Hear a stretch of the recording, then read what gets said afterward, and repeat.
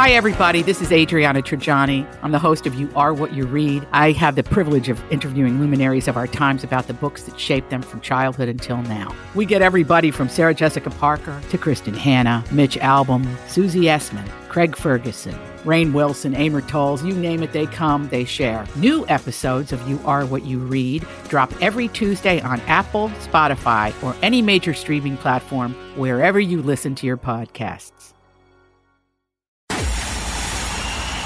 It's time for Joyce's Thought of the Day on News Talk 850 WFTL. Just when you think you know all the Holocaust heroes, a new story emerges. Men and women who risked their lives daily to save Jews from the Nazis.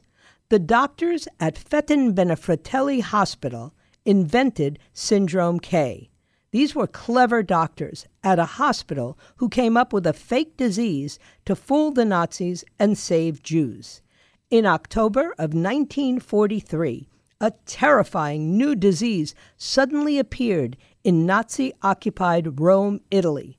Italian doctors claimed that the so-called Syndrome K was highly contagious and very dangerous.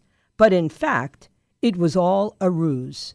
A trio of doctors, Vittorio Sacerdoti, Giovanni Borromeo, and Adriano Ossessini, invented the disease to save Jews in Italy.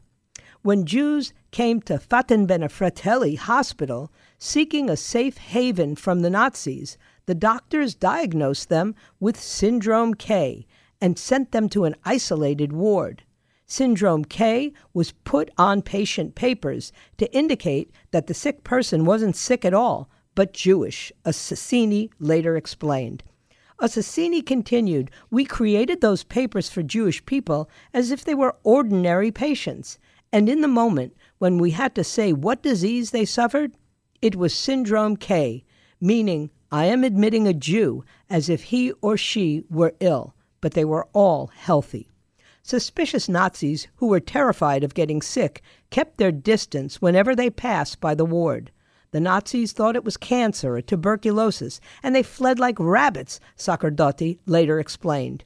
He and the others decided to use K in their fake disease as an ironic nod to either Albert Kesselring, the German commander overseeing Rome's occupation, or SS Chief Herbert Kappler, the city's Nazi police chief.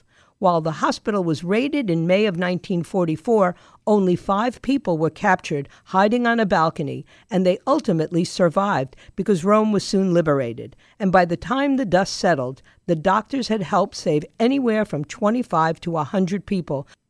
But no one knew of their heroism for years. The full story didn't come out until about 60 years later, when the surviving doctors admitted what they'd done.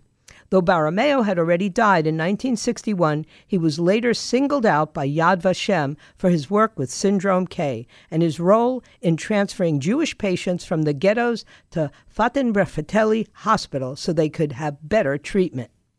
Yad Vashem posthumously honored Borromeo in 2004. Get Joyce's Thought of the Day anytime. Subscribe to her podcast right now on the all-new 850 app and at 850WFTL.com.